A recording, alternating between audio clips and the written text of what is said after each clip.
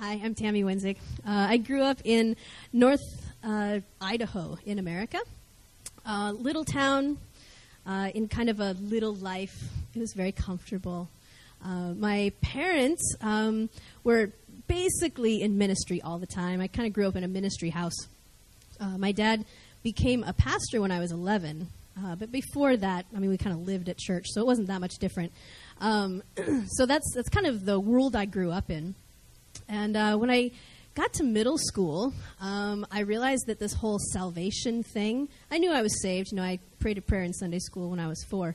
But I knew that, but this whole salvation thing was bigger than I thought. And so when I was in middle school, I really actually surrendered my life to God at that point. And that was more of a surrender and more of an understanding of who God was and how much I wanted my life to be committed to Him than I could have possibly understood when I was 4. But from that point on, it was really, I just sort of joined my family in ministry, and ministry was regular life, which was normal to me. But as a pastor's kid who was also very, faithful, conscientious, I was that kid.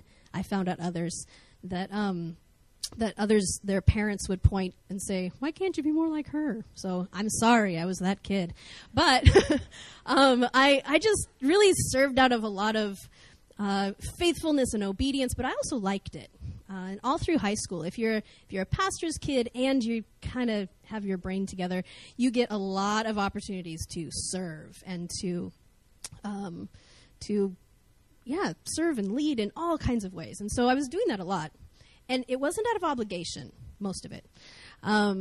It really was something I enjoyed. But then I graduated high school.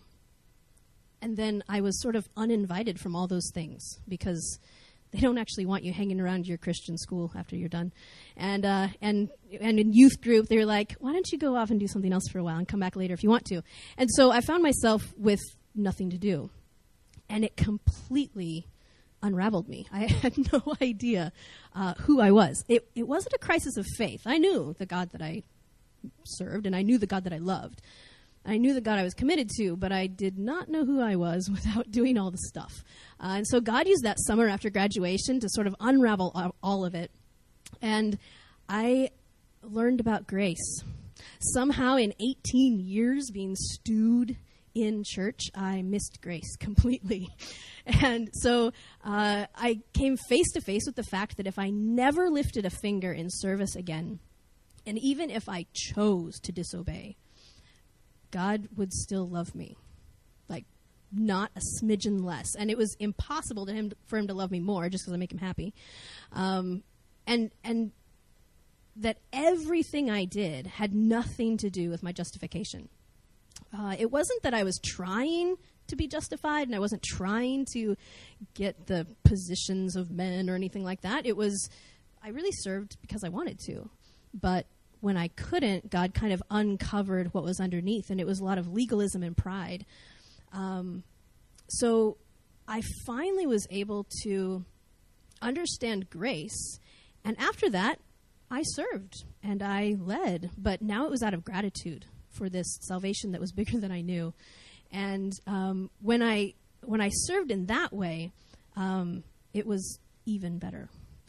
But I had a faith that was very strong, but it was powerless. And when I came to Korea, I'd been here for about 6 years at another church, and then I came to New Philly, and I knew a lot about New Philly. I lived with a roommate who had been part of JSEM and then New Philly. She was sent out on the, Diane was sent out on the church plant to Itaewon. I knew what was going on at New Philly. And her and a couple of coworkers, they were all part of New Philly, and they told me these crazy stories of what God was doing and the Holy Spirit stuff. And I thought, I know God, and that doesn't sound like God. But they were not crazy people. So I figured I had about a year left in Korea. I felt like I was released from the church that I was at before. And I had about a year left in Korea. Wherever I go next, I'd really like to be challenged and built up and trained before I go out. well, it's 7 years later and I'm still here. That's another story. But I was not here out of obligation. What I found at New Philly was totally, totally different. My strong faith met Holy Spirit power. And I saw God doing things that I did not anticipate. This is the place that I learned how my faith was like a conduit for God's power. I saw people healed by my hands, and I saw them break free from things that they had been in bondage to as I sat there and prayed with them. It was incredible, and I saw this happening all over the place. I got healed of asthma and allergies, and all of this was powerful. And I mean, I saw things that weren't so great, but as in the last year, where I've really had to look at what is the church for, I thought that this one, since with Holy Spirit power, that must be what holds churches together and makes it all rainbows and flowers. But turns out people are people everywhere you go.